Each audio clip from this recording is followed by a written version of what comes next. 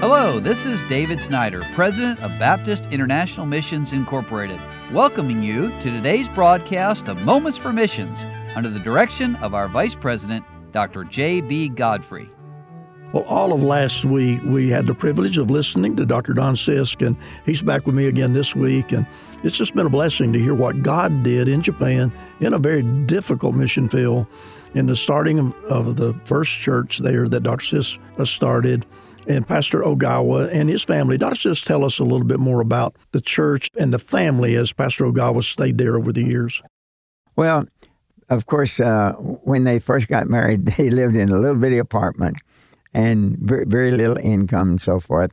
And we would help them some, but we didn't want them to be dependent on us.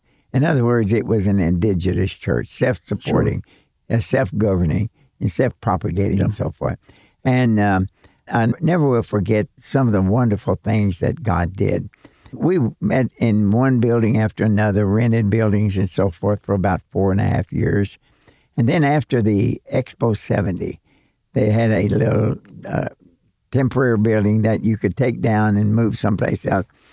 And I had been on furlough and raised a little bit of money. So I used $15,000 to buy a small piece of land. Now, you couldn't buy it now for $500,000, you know, but that was then. And then we put up that little building, and it would seat about 75 to 85 people, depending on how you used it and so forth. And I never will forget, Dr. Lee Robertson came out there, you know. And so he preached in my church there in Akashi.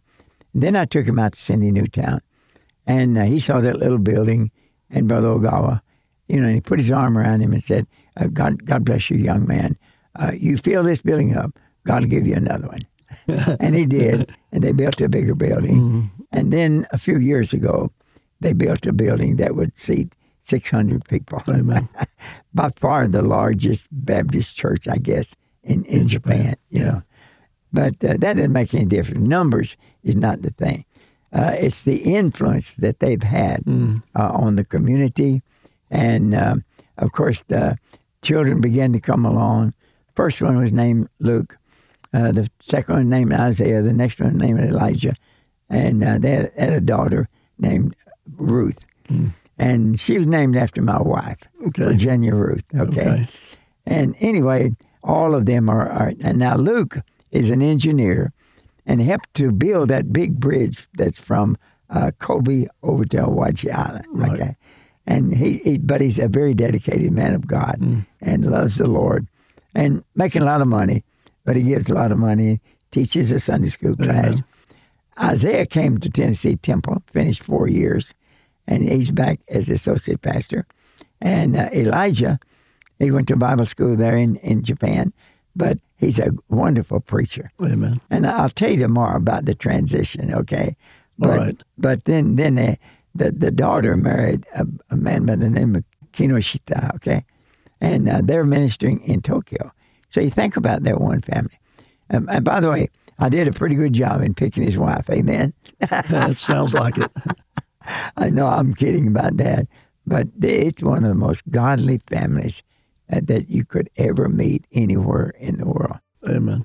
Well, I'm glad that listeners are privileged to hear this story because God does that all over the world. Yes. Different places, different cultures, different languages, but it's God's desire that people be saved, and not just be saved, but that their lives be transformed so that they can be the light of the gospel wherever they're at. And it's a great blessing to hear what happened there. But Dr. Sisk is going to tell us what's going on now at Cindy Newtown.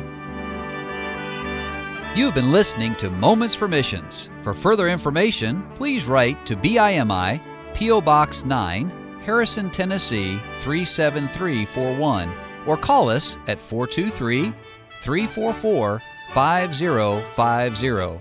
Or you can visit us online at www.bimi.org. Until next time, may the Lord richly bless you.